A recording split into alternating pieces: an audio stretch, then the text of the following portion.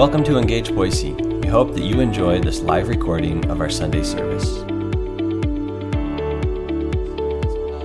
She's teaching preschool because she's always teaching the class. That's what she does. She usually makes her way out to the lobby afterwards if you'd like to say hello to her. This is the time of year, and I can feel it in all of you. If any of you are sports fans, we call this in baseball the dog days of summer.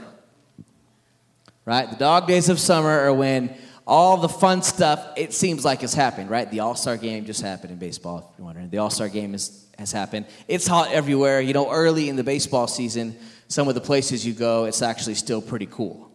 Like the weather is pretty cool, but it's hot everywhere this time of year. Everywhere you go, it's hot, frustrating. It seems like there's a million games to go.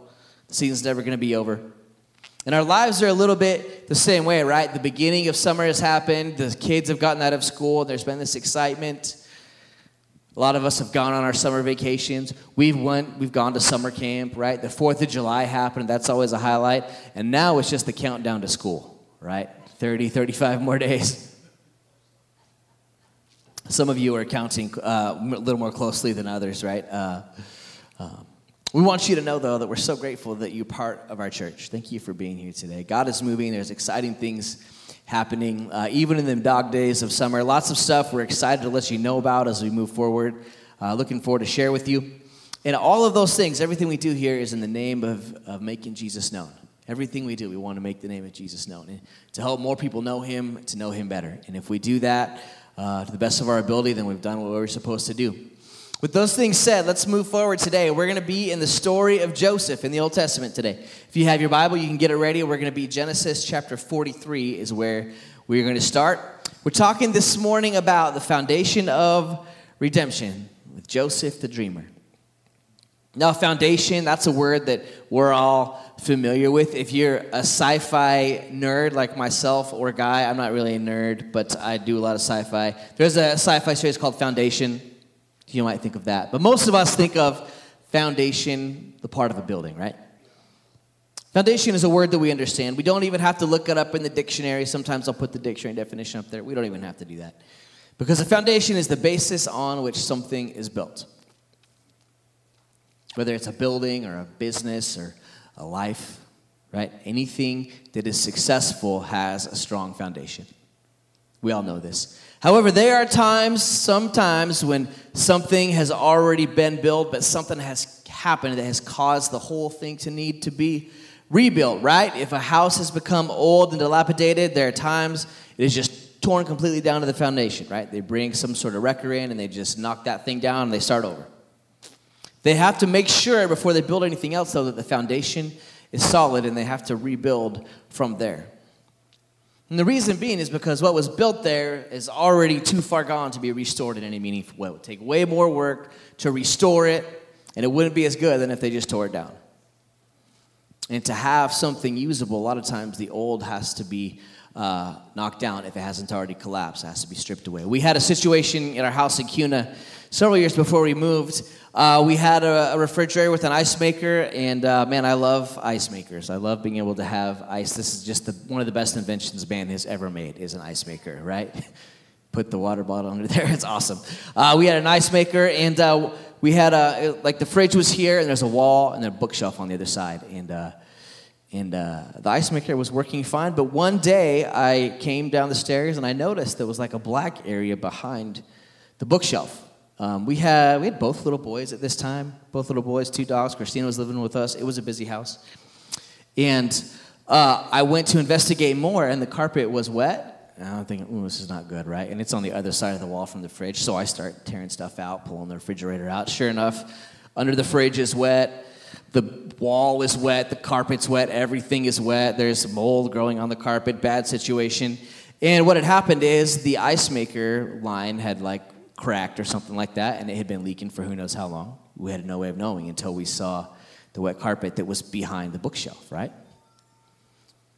So, of course, we call, we get the water turned off, we call disaster cleanup, we call our insurance company, all that good stuff, and they come in, and you know where this is going. They say, boy, we're going to have to tear all that carpet out. And not only did they tear that carpet out, they tore all the carpet out in the entire downstairs. Moved everything out of the house, tore all the carpet out in the entire downstairs, all the stairs, all the way up to the landing. And that spot where the water was, right, they tore the carpet out, they got it all the way down to the wood, and they put these big fans on it to make sure it was dry. There's a part of it that didn't dry, so the guy cut it out, right, and had to get it just right. Because before they put anything new on it, and there's a lot of new on it, right? They put like the pad under the carpet and the new carpet, all that stuff. Before they did that, they had to make sure the foundation the carpet was going to go on was good, right? If they just go and build it on bad and rotted wood, it will just be bad again. In our lives, friends, by the way, it was a huge blessing, that carpet. I mean, we paid our insurance deductible, we got new carpet in the whole house. The Lord was taking good care of us. It was awesome. In our lives, friends, there's parts of it we go through, and sometimes there's parts of our life that just plain and simple, they need to be rebuilt. That's just the way that it works. And the example we have in front of us, we're going through today, is Joseph's family. I believe, though, that God wants to speak to us this morning, not just about our families. I believe if you're here today, we say this a lot, you're not here by accident. God doesn't make mistakes. You're here for a reason this morning. But about every part of our lives, there's parts that need to be torn down, rebuilt sometimes. Sometimes we have a habit in our life, and what needs to happen is it needs to be just completely destroyed and has to build up from the bottom. Sometimes there's a part of our life that has to do with a habit, and it's the place addiction holds in our life, and we have to deal with it. Sometimes it's our job, right? And the way we interact with the employees and our boss and people like that. I believe about when it comes to who Jesus is and how he affects our life, sometimes we have to re-examine who Jesus is to us. Just a story, or is it someone we've invited into our heart? And possibly, yes, our families, right? As we seek to love our family, hopefully change our world. Sometimes got to tear it down to the foundation. Not always, when it comes to something like this, is it bad or sinful. Sometimes life happens, things change, and you got to start over a little bit.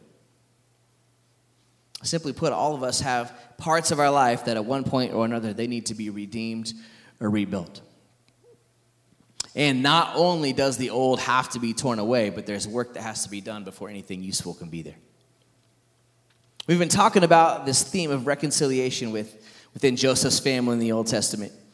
How there was a decision that was made and a lie that was told, and 20 years later, still wreaking havoc on this family. And that's kind of where we are in the story. If you are not familiar with it, you have to go back and listen to some previous weeks, but I'll give you a thumbnail sketch. Joseph's father, Jacob, is still feeling the effects of having his heart broken by his sons 20 years earlier. Joseph's 10 brothers, they're still held captive by this secret that they've been keeping from their father and with each other for 2 decades. Like many parts of our lives, their entire family has been torn down, and they're just reaping the effects of this over and over again. We're about to see, especially next week, this story in Genesis really take an incredible turn. But if you like me, have parts of your lives that have at times been reduced to a pile of rubble. We see several building blocks in this passage we're going to read today that create the foundation of redemption. I'm here to tell you, friends, I believe I accepted the Lord when I was 6 years old. I'm 43. That means I've been serving the Lord for 37 years. All those days, I believe, if I died, I would have gone to heaven. But there's been times when parts of my life have been torn down to the foundation, right? And sometimes you got to rebuild it from the ground up. In this case, it's Joseph's family that's being redeemed and rebuilt. But these apply to anything we're walking through today, and not just our family. We're going to read the end of chapter 43, the beginning of chapter 44 of Genesis today. So if you have your device, you can flip there. You can look on the screen. Turn in your old-fashioned paper Bible, which I like to read out of. We're going to read first Genesis 43, and we're reading verses 18 through 34 here at first. This is our biggest chunk today.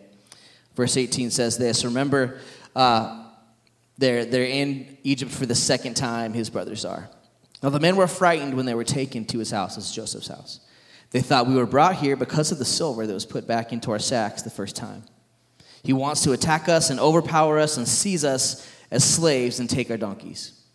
So they went up to Joseph's steward and spoke to him at the entrance to the house. We beg your pardon, our Lord, they said. We came down here the first time to buy food, but at the place where we stopped for the night, we opened our sacks, and each of us found his silver, the exact weight in the mouth of his sack. So we have brought it back with us. We have also brought additional silver with us to buy food. We don't know who put our silver in our sacks. "It's all right," he said.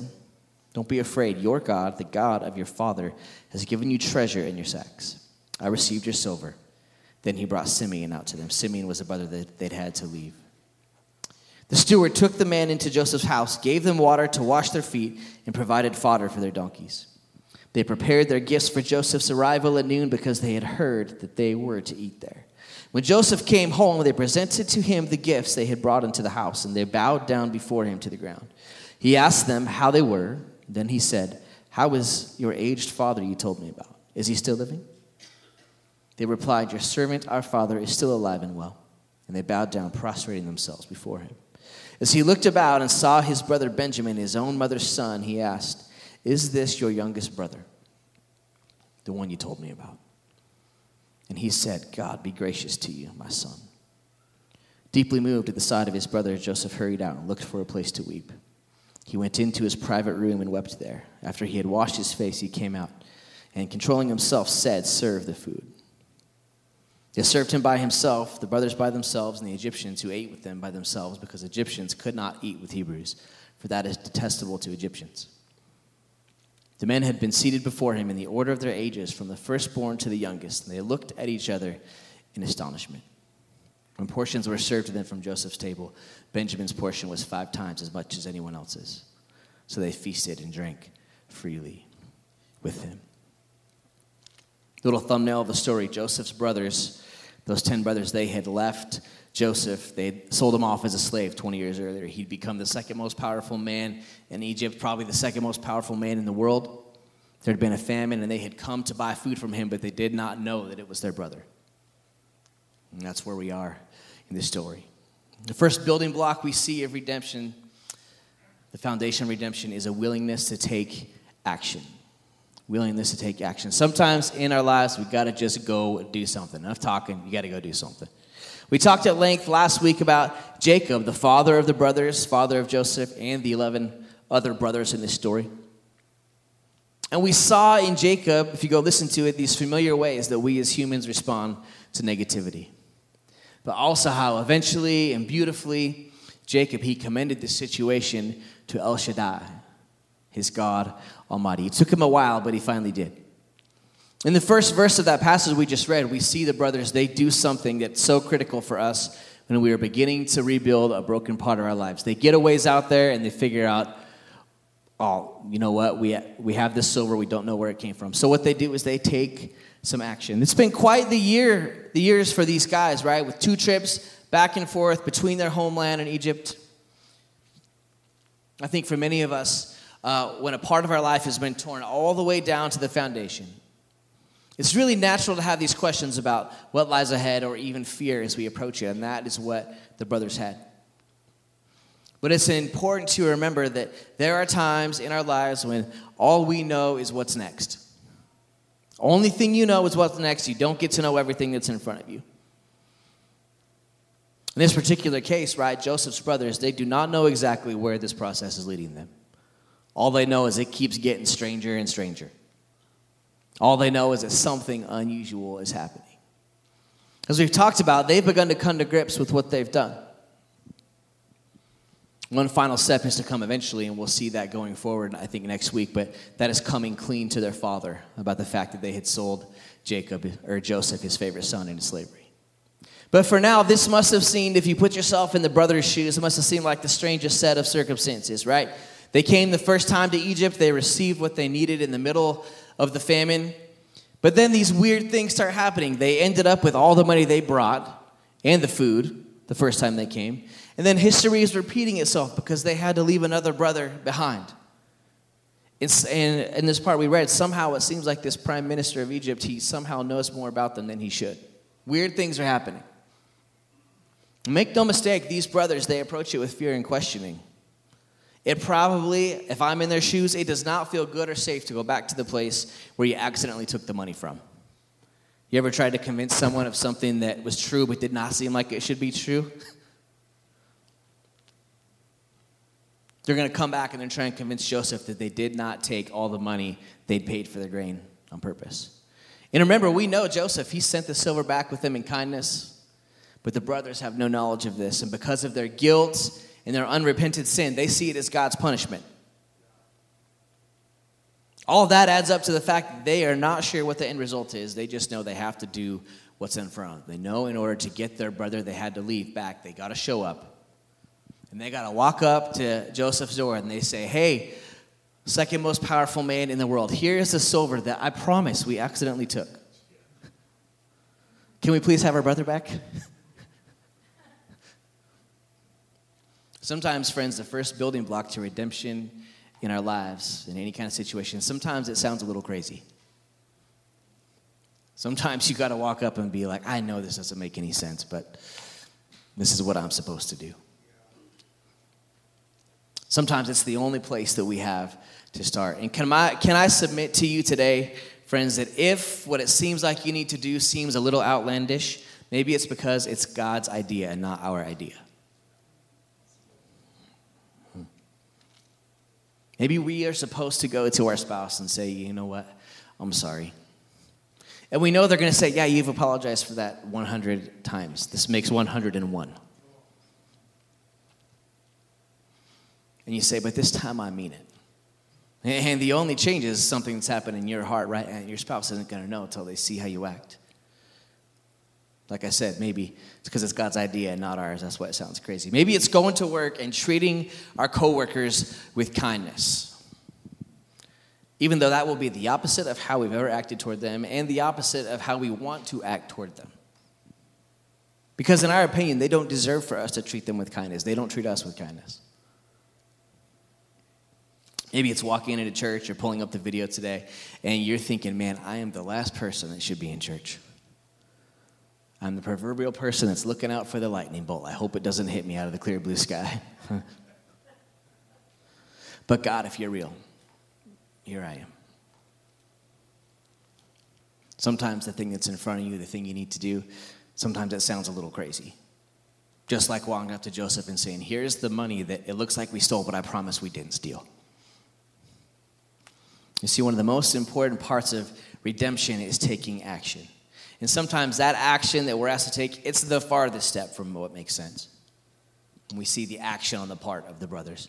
On the part of Joseph, we see this important part of the foundation of redemption is a soft heart. Man, this is something we have seen from Joseph, a soft heart throughout this story. And it's not something new when it comes to him, right? Joseph's heart, his soft heart towards God, it has led him to where he is. Joseph's heart being soft is woven throughout this entire story. But just in these verses, these beautiful verses, we see Joseph demonstrated again. He instructs his steward to give them water to wash their feet after their long journey. We've talked about this in Bible times before. They did not have shoes or hiking boots. It was a long journey in sandals. Their feet were not just a little dirty. They were very dirty. So he provided them ways to wash their feet, clean themselves up. He provided what they need to take care of their donkeys. He continues to show kindness to his brothers, even though they had not been historically kind to him. But just as important is what we read in verses 29 and 30. As he looked about and saw his brother Benjamin, his own mother's son, he asked, is this your youngest brother, the one you told me about? And he said, God, be gracious to you, my son. Deeply moved at the sight of his brother, Joseph hurried out and looked for a place to weep. He went into his private room and he wept there. You see, Joseph holds all the power that could possibly be held in this moment. He's finally got everyone where he wants them. Remember, the brothers came and Joseph recognized them. They didn't recognize him. The brothers came and he wanted to know if his father and his youngest brother, his only full brother, Benjamin, were alive. Those are the things he wanted to know. So he sent them home with their grain and their money, knowing they were going to have to come back for Simeon. And here they are in front of him, and he's found out what he wants to know. Yes, his father is alive. And here's his youngest brother right in front of him. Even now, he could throw the other 10 brothers into the deepest dungeon with no explanation, never to be seen again. He could have done that if he wanted to. Some of us may have been holding the grudge from 20 years earlier. Remember when you left me in the pit? Well, here you go. But what does Joseph do? He simply looks into Benjamin's eyes, so he has longed to see for 20 years, and he says, God, be gracious to you, my son. Can you imagine how Joseph feels because he'd had these dreams? The thing that started the whole deal was him telling his brothers, hey, I think you're all going to bow down to me one day. right? Not his smartest move. Maybe he regretted that decision every day. But he's seeing it come true before him, because here they are bowed down to him. He looks into the eyes of his youngest brother. And he does something that's so important. We've seen him do it before. A couple chapters ago, we see him do it again. Verse 30 and 31, this is the NLT. I just like it a little better. After all of this, all these emotions, Joseph hurried from the room because he was overcome with emotion for his brother.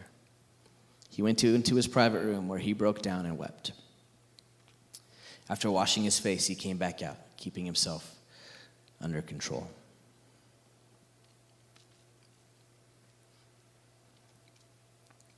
And he's seen his family be redeemed before his eyes. I'm an interesting case in this sort of thing because I can be calm and,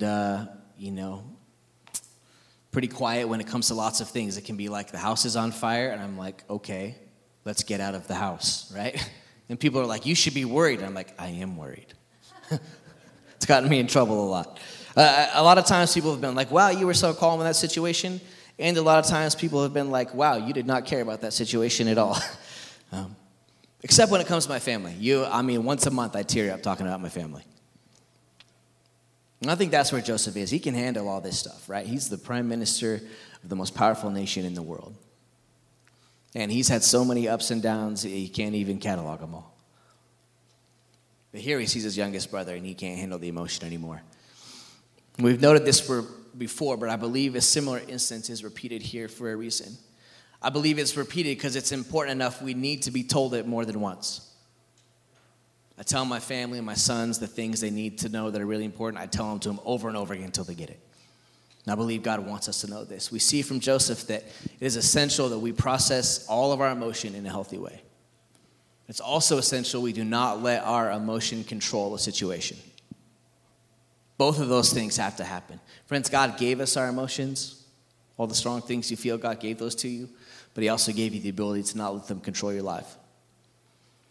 And friends, when we are walking through the emotions of a shattered and a broken world, and yes, through the emotion caused by a part of our life that might be broken, whether by our own actions or by someone else's, we must not act like our emotions don't exist. You can't do that, because if we do, those emotions that you're trying to push down, they'll come find you at the worst possible time. You'll think you have it under control, and they will come for you. And they will cloud our decision making. I've lived this. And those emotions will indeed control the narrative if we don't deal with them. I can think of so many examples from my life, both good and bad, ways I've done it right, ways I have not done it right. But I don't even need to give you an example, because I know you're doing the same thing in your mind right now. You're thinking of times when, man, I did not process the right way. Because, friends, a soft heart is something we have to have if we are going to rebuild a broken life. Joseph, because he's able to process what he's feeling, he's able to treat his brothers with kindness, right? Allow their feet to be washed, take care of their animals, seat them at dinner, and then he comes out and he does what needs to be done. The end of verse 31, the NLT tells us simply, then he ordered, bring out the food. Goes out, takes a breath, says, okay, let's move on with our plan here. Another and absolutely essential piece of the foundation of redemption is a trusted friend. There's been this person mentioned here, and throughout this whole narrative, we'll see it next week too. It's the one that verse 19 refers to, where it says that Joseph's brothers went up to Joseph's steward and spoke to him at the entrance to the house. Now, steward is not a word that is used much anymore, right? In Joseph's time, many people, though, with authority, they had a steward. And a steward's job was to carry out the most important jobs, most important business of the master. In fact, the very best stewards, they carried the master's authority. They could do anything on the master's authority. In the New Testament, we, as believers in Jesus, we are actually called stewards when it comes to how we interact with God. Now, some of the more modern translations, if you have the newest NIV, they've changed that word to servant, but the ESV and the New King James, they translate it in what I see is the best way. 1 Corinthians 4:1-2 says this is how one should regard us as servants of Christ and stewards of the mysteries of God. Moreover, it is required of stewards that they be found faithful. When it comes to a steward, just so you know what it is, we are stewards of God's hope. on this earth. God has entrusted us to carry out his most important job, given us his very best resources, and that is to faithfully tell others about him. We are stewards of the mysteries of God, the ones to take care of the most important things of God. Rewind all the way back to the beginning, right? The hope of Joseph's life is the redemption of his family. He does not probably see how it's going to work out, but that was what he thought was going to happen from his dreams. And Joseph has no less a purpose than establishing the nation of Israel on the earth. As we get to the end of the story, we'll find out that's what happens. But Joseph's steward here is much more than an employee. Joseph's steward is the closest confidant who can be trusted in all situations. And we ended last week by talking about how Joseph was waiting to see if his brothers would return. Remember, he sent 9 brothers away, and he was hoping that 10 would come back. And when he sees them coming, it's his trusted friend, the steward, who he sends to meet them at the door. And that steward is able to speak on behalf of Joseph. I have the master's authority. Here's what you should do. In fact, most scholars believe that because of verse 23, that the steward was the only one Joseph told that these guys from Canaan were actually his brothers. Most scholars believe that Joseph told this one guy and this one guy only. And that verse 23, tells us a lot about him, right? And pay attention close to the capitalization in your Bible. It's all right, he said, verse 23. It's all right, he said, don't be afraid. Your God, capital G, the God of your father, has given you treasure in your sacks. I received your silver. Then he brought Simeon out to them. Now, how would this steward have known about the God of their father? You see, not only does Joseph trust the steward with receiving his brothers and speaking the way he does, the steward recognizes the deity of Joseph's God. And his friend, the steward, has apparently joined Joseph in honoring the one true God in a foreign land. Remember we talked about that several weeks ago. Friends, we have to have someone, if we're going to rebuild part of our lives, we have to have someone we can entrust with our deepest secrets, just like Joseph did. And with the type of trust God places in us to carry his mission forward. You know, this steward probably at any time could have chosen to blow the entire thing up, but he was a trusted friend of Joseph. And when we're navigating the twists and turns of this life, especially when we are trying to rebuild a part that has been dashed to pieces, we need to have someone like this. You have to have someone. We're going to see more about this man in the coming verses and also next week, but I believe we see just 3 things in these few verses about him. One of them is that he is never named. If he is so important, you think we would see steward, whose name was, but we never see that he's named. And what I see in that, what that means to me, is that a trusted friend is never looking for credit. The person that is by your side, that is with you every second, that has your best interests at heart, that you can tell your deepest, most important secrets to, they're never looking for credit. My experience is that those we trust the most, they never look for credit, they never look to have their name known, and they're content and happy to be a listening ear and know the things that no one else knows. Keep them between the two of you. And they're content to help, no questions asked. And the best part is they're content to smile in the background when we succeed. Say, oh yeah, I remember when we talked about that. I knew we could do it. Man, those are the best people to have in your corner. And you have to have them. We also see that this man, this steward, he trusts the same God that Joseph trusts. I cannot stress to you enough, friends, you have to have someone to confide in that shares the same worldview that you do. You have to have a close friend who also believes in Jesus. It's absolutely essential. Now, if someone does not know Christ in the same way that you do, there's going to be a part of your journey that they simply do not understand. I'm not saying if you have a close friend that's a non-Christian, you should keep them on the outside. I'm actually, on the contrary, bring them along on the journey. You can figure it out together. By the grace of God, they're going to come to know him. If we're going to trust God with a change in our lives, though, we have to have someone with us on the journey who is willing to do the same with us, who can pray for us. Finally, a trusted friend is willing to go the extra mile for you, no questions asked. Joseph Stewart, he has greeted the brothers in Joseph's place, right? He's treated them with kindness, greeted them in the name of the Lord. And here at the beginning of chapter 44, we see that he's even willing to do something that really doesn't make much sense. Genesis 44, 1 through 12, it says this. Now Joseph gave these instructions to the steward of his house. Fill the men's sacks with as much food as they can carry. Put each man's silver in the mouth of his sack. Then put my cup, the silver one, in the mouth of the youngest one's sack, along with the silver for his grain. And he did as Joseph said. As the morning dawned, the men were sent on their way with their donkeys. They had not gone far from the city when Joseph said to his steward, "Go after those men at once, and when you catch up with them, say to them, 'Why have you repaid good with evil? Isn't this the cup my master drinks from and also uses for divination? This is a wicked thing you have done.' When he caught up with them, he repeated these words to them, but they said to him, 'Why does my Lord say such things? Far be it from your servants to do anything like that. We even brought back to you from the land of Canaan the silver we found inside the mouths of our sacks. So why would we steal silver or gold from your master's house? If any of your servants is found to have it, he will die, and the rest of us will become my Lord's slaves.' 'Very well then,' he said, 'let it be as you say. Whoever is found to have it will become my slave. The rest of you will be free from blame.' Each of them quickly lowered his sack to the ground and opened it. Then the steward proceeded to search, beginning with the oldest and ending with the youngest. And the cup was found in Benjamin's sack." Man, Joseph's most trusted friend, he's been through a lot of things with Joseph, right? He's like, "Okay, boss, these are your brothers.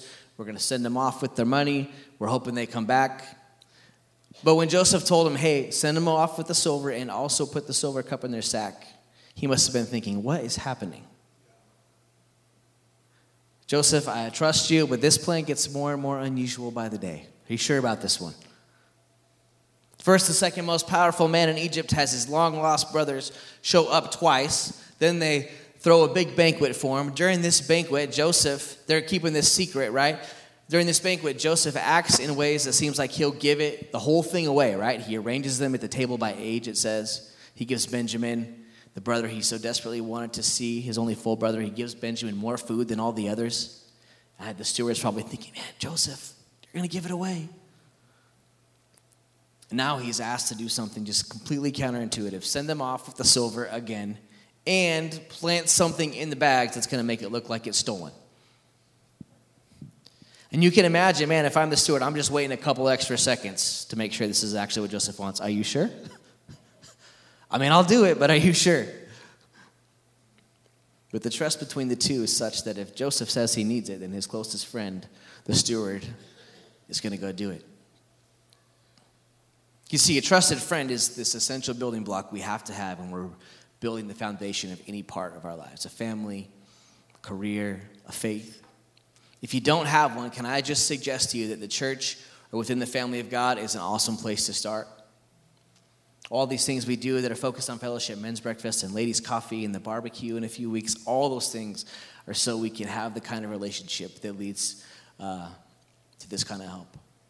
I'll give you a great example from my life from the past couple years, and it has nothing to do with really any disaster or a sinful habit or anything like that. When we left our last church and we were just preparing for whatever was next, we were 6 months away from even knowing about this church. And we just resigned where we were at our last church because we felt like it was the right thing to do. And we were kind of in the waiting, right? And there's this guy, Pastor Wayne Crownover. He actually was here at the business meeting where you approved us and all of that, so some of you have met him. Pastor Wayne pastors River City Church, and Pastor Wayne is just an incredible guy. And what Pastor Wayne was for us that summer, you see, we left that church. We didn't know where to go, and we're looking for somewhere that had Wednesday night church because we like going to church on Wednesdays, and River City was the only church we could find. It's up there on Northview and Cole area. It's the domes right there. And I texted Pastor Wayne and said, "Hey, you guys have Wednesday night? The website's right?" He said, "Yeah, come on over." And so we showed up, and man, Pastor Wayne, again, I had not sinned, greatly. There had been no disaster, but just things were changing. Sometimes the Lord changes a season, and that's the way it is, right? And we showed up there, and man, Pastor Wayne was the best listening ear I've ever encountered for that entire 6 months. Man, he was so good to us. I've mentioned him a few times before, but we showed up there, and they loved on our boys who, like they were their own kids. The first Sunday that we went there, this is an honest-to-goodness true story. We're hoping to make a good impression. We had never really been there on a Sunday because I'd always been working on Sundays, my sons were in this phase where they like to bring backpacks everywhere of toys. It's fine. So we go to church. John says to me, Dad, I'm going to get my backpack out of the car. I said, okay, that's fine. I'm talking to Pastor Wayne. 5 minutes later, I look up, and there's my son John in his Spider-Man costume in the balcony, like peeking up over all of the pews. They'd brought superhero costumes because they wanted to play superheroes after church was over. Pastor Wayne thought it was the greatest thing ever. Man, they treated our kids like they were their own kids. They loved on us, gave me a key to the church so I could have a quiet place to hang out, gave me little jobs to do, talked me through this process because he'd been there, waiting on the Lord for what was next, and helped prepare me for what was next, which was this. Man, it was so invaluable to have someone that knew the Lord, that had walked the same road that I was walking, that I could really say anything to, and he wasn't going to repeat it to anybody. Friends, we've got to have someone we can trust who also knows God. It's invaluable on your journey of faith. You have to have it. I encourage you, find it within the family of God if you haven't. And the actions of Joseph's trusted friend, they make it possible for this very last piece we'll talk about to be placed. Let's look at these final verses this morning. Genesis 44, 13 through 17, last verses for today. At this, they tore their clothes. Then they all loaded their donkeys and returned to the city. Joseph was still in the house when Judah and his brothers came in, and they threw themselves to the ground before him. Joseph said to them, "What is this you have done? Don't you know that a man like me can find things out by divination?" "What can we say to my lord?" Judah replied. "What can we say? How can we prove our innocence? God has uncovered your servant's guilt. We are now my lord's slaves. We ourselves are the one who was found to have the cup." But Joseph said, "Far be it from me to do such a thing. Only the man who was found to have the cup will become my slave. The rest of you go back to your father in peace." Friends, one more piece of the foundation of redemption is, and this part is absolutely non-negotiable, you have to have it, is we must be willing to have a complete heart change. We have to have a change in our heart. When we are attempting to rebuild something, a broken family, a broken heart, a broken life, or the season has just changed, all of it will collapse on itself over and over again unless our heart has changed inside of us. Next week, we're really going to see the turning point in the story. But it doesn't happen without what we see in these verses. Because you see, the brothers, they've weathered the 2 trips back and forth to Egypt. The strange things are happening. They have the twists and turns of their time in Egypt. But in every important conversation we've seen with the brothers so far, it's always circled back to something, and that is the secret that they have to hide. Because whenever the conversation turned to their brother Joseph, and it had often over the last 20 years, they had to revisit and prop up that lie they'd been telling. Remember the lie that he'd been eaten by wild animals. And Judah has begun speaking more and more for his family, and though he knows beyond the shadow of a doubt he did not take the cup, he also knows what the evidence says, and that it is in Benjamin's sack. Just a little aside, the silver cup that was used for divination, it was something that was of great importance in Egyptian culture. We really don't believe that Joseph used it. It was just something that Egyptian nobility would have had. Most nobility would have had one. They believed, the Egyptians did, that didn't know God. They believed that the liquid swirling in them revealed the future. Not only was it silver, so financially valuable, it also was culturally, spiritually valuable to Egyptians.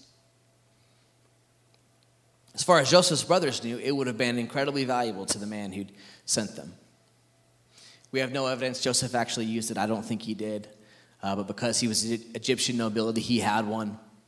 Seems like Joseph, with his ability to interpret dreams, he would not have needed any cup with swirling liquid, right? Regardless, though, Judah, he knows that it's important and valuable.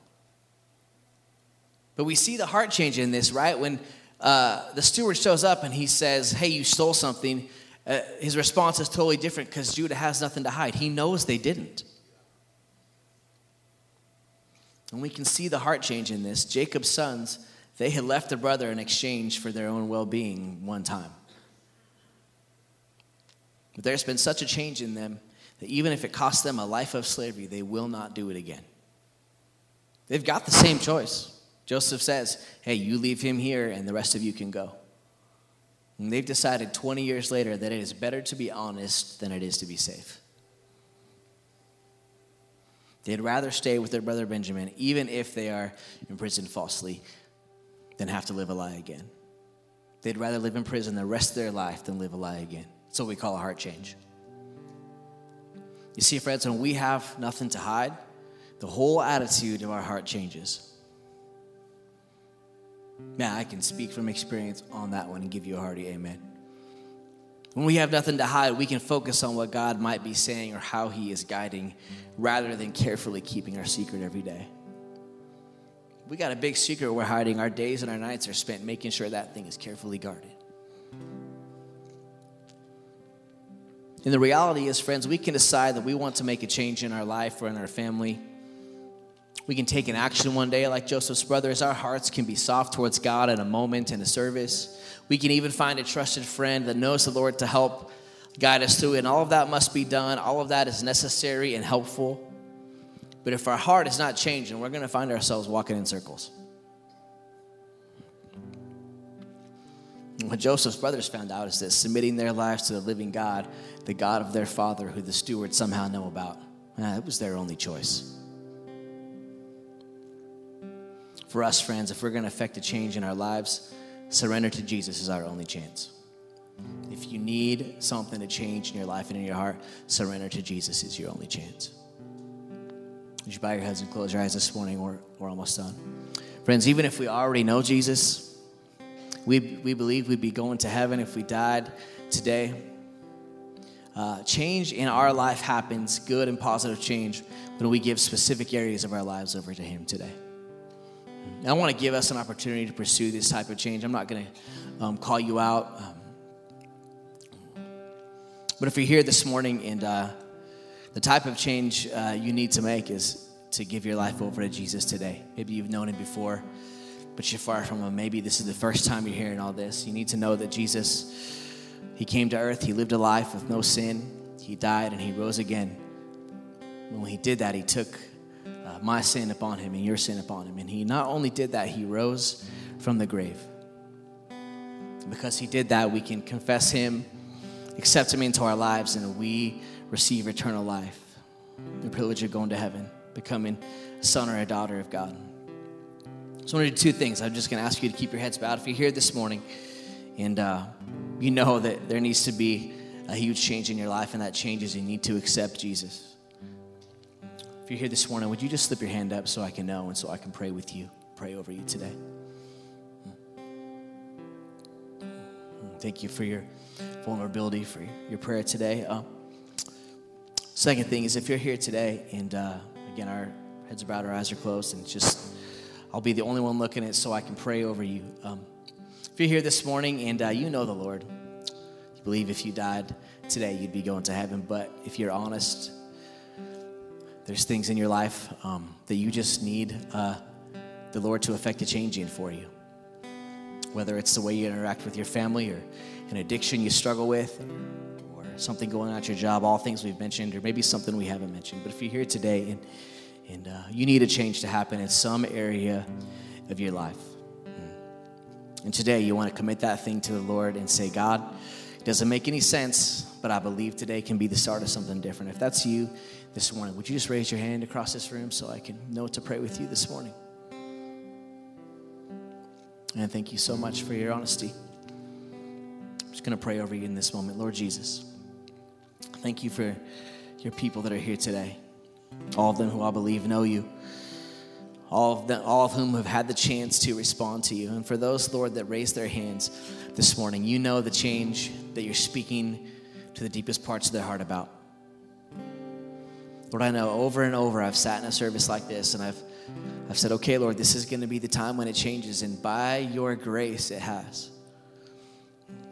So this morning in this place, as we just abide in your presence for a moment, I pray you would let the words from Genesis speak to us today. Lord, if there's someone in this place and what they need the most is they need to be around people that know you, to encourage them daily, pray for them. Would you give them the strength and the courage to pursue those friendships?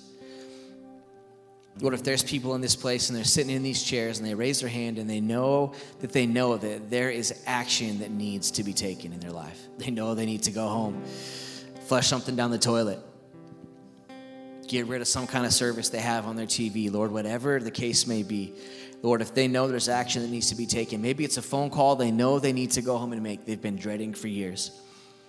Lord, would you give them the strength and the courage to do so as they give these situations to you? Lord, for those in this place that maybe they have had a hard heart towards you in a specific area of their lives, I pray that you would continue to soften it in this moment. That it wouldn't just be in this moment as we pray and we feel your presence, but Lord, our hearts would be soft to your speaking each day. Lord, for those that have always struggled with processing their emotions and the things that they feel, Lord, I have been there. I'm there on many days. Lord, I just pray that you would give us the strength to feel what you've given us, but Lord, not let our emotions control our lives. Would you let us be in touch with what you're saying? Lord, you've seen the hands that are raised, and I pray that you would answer their faith by making a change in their hearts and their lives today. Would you give them courage, Lord Jesus, to do what you're asking them to do. Thank you for your word that is sharp and alive as a two-edged sword. Thank you that there is redemption in even the most broken situations. Lord, we may need to start at the very foundation with all the small pieces, but Lord, we know you're faithful. And I ask you would be faithful to your people this morning. Lord Jesus, I pray these things in your name. Amen. Amen. Amen. Friends, you're dismissed to go this morning, but Zach's going to continue to play quietly, and a couple of us are going to be down here. And if you would like to pray with someone today just about a change you need to make in your life, again, I just want you to know there's no shame in this.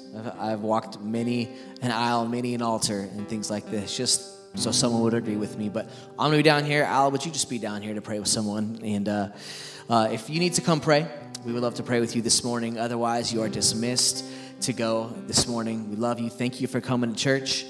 We will see you Wednesday night or Sunday morning. Don't forget to sign up for the barbecue, all that good stuff out there. We'll see you soon. We'd love to pray with you down here in the presence of the Lord if you feel led.